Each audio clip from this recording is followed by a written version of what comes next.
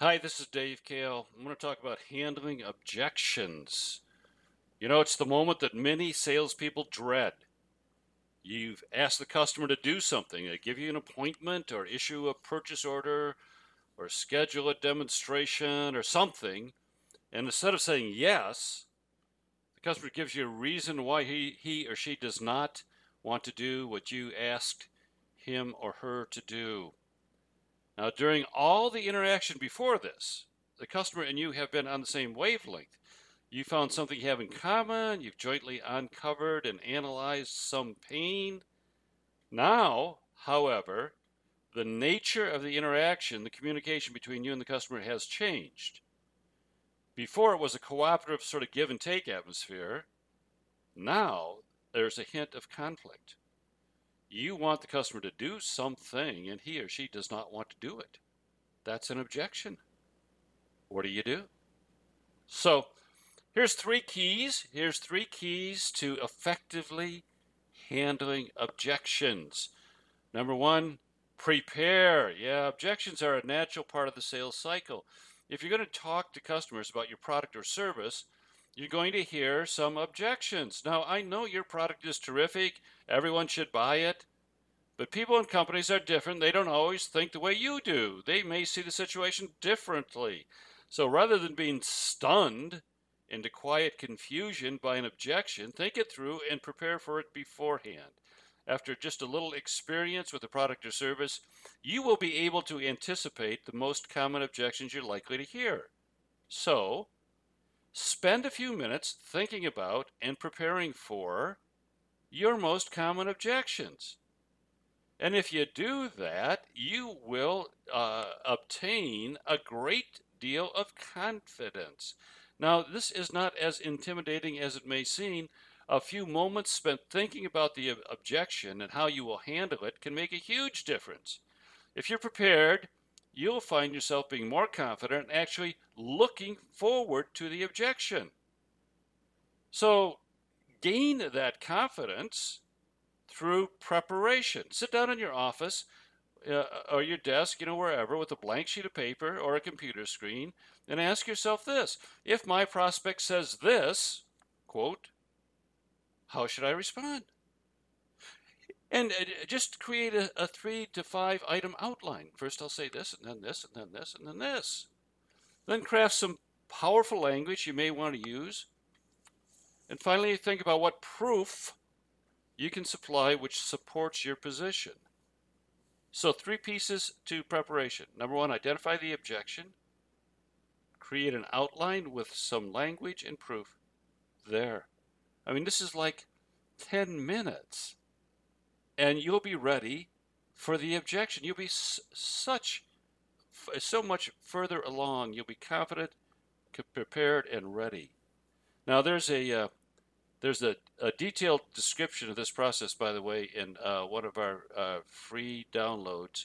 Just check out the davekale.com website and find it, and it's a free download. So, number 1, prepare. Number 2, attitude. For many salespeople, a natural reaction to an objection is either to argue or to leave. Neither confrontation nor flight is effective. Rather, welcome the objection. It means that your customer is working with you. They're thinking along with you. They respect you enough to tell you why he or she isn't ready to do what you want them to do, and that's a good thing. Overcoming objections is a phrase that we have all seen frequently. It helps encourage an attitude that I think is unhelpful. I'd rather you think about handling, not overcoming. Overcoming implies that you're going to struggle with the customer and eventually someone's going to win. In any struggle, there's a winner and a loser. So for you to overcome, your customer has to lose. If you enter into this phase of the sales process with the attitude that you must struggle with the customer, that attitude will show itself. Your customer will become defensive, and they potentially will harden his or her position, and that's exactly the opposite impact than that which you want. So avoid overcoming. But the opposite is also true. If your attitude is open, and collaborative, that will show as well. Your attitude should be that you and the customer are in this together, seeking ways to agree, and that you welcome and accept the customer's thoughts. That is a more constructive, more helpful attitude that creates sincere interest in you, and your customer will respond with a softer attitude as well. So number one, prepare. Number two, maintain the correct attitude. Number three, some ideas about implementation. So your tactical response at the moment in which you react and respond to the customer is very important. These moments in which objections are exchanged are often tense. And because they're tense, saying or doing the wrong things can blow the whole deal. So if you treat the customer aggressively, you say a couple wrong words, you appear unconfident, all of these things can trigger a negative and harder reaction by the customer. So at the point at which, in the conversation, you're responding to their voicing of the objection, at that point, pay attention to the details and the techniques of implementation. Now, here's a few suggestions for that. Number one, always keep the other person's ego in mind.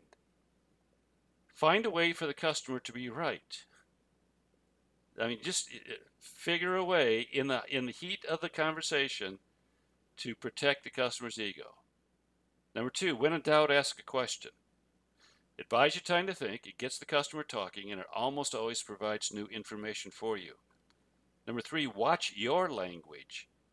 Words like yes, but signal your difference from the customer, and you put them on edge. Now, those are just three very simple sort of tactical issues. There's a whole bunch more of them. They can go on and on, but you got the idea. The few moments of interaction that surround an objection are often the most potent in the entire course of the sales process. If you're going to take your sales performance to higher levels, if you're going to sell better, then focusing on effectively handling objections will be a major step forward. Okay, that's it. Bye-bye.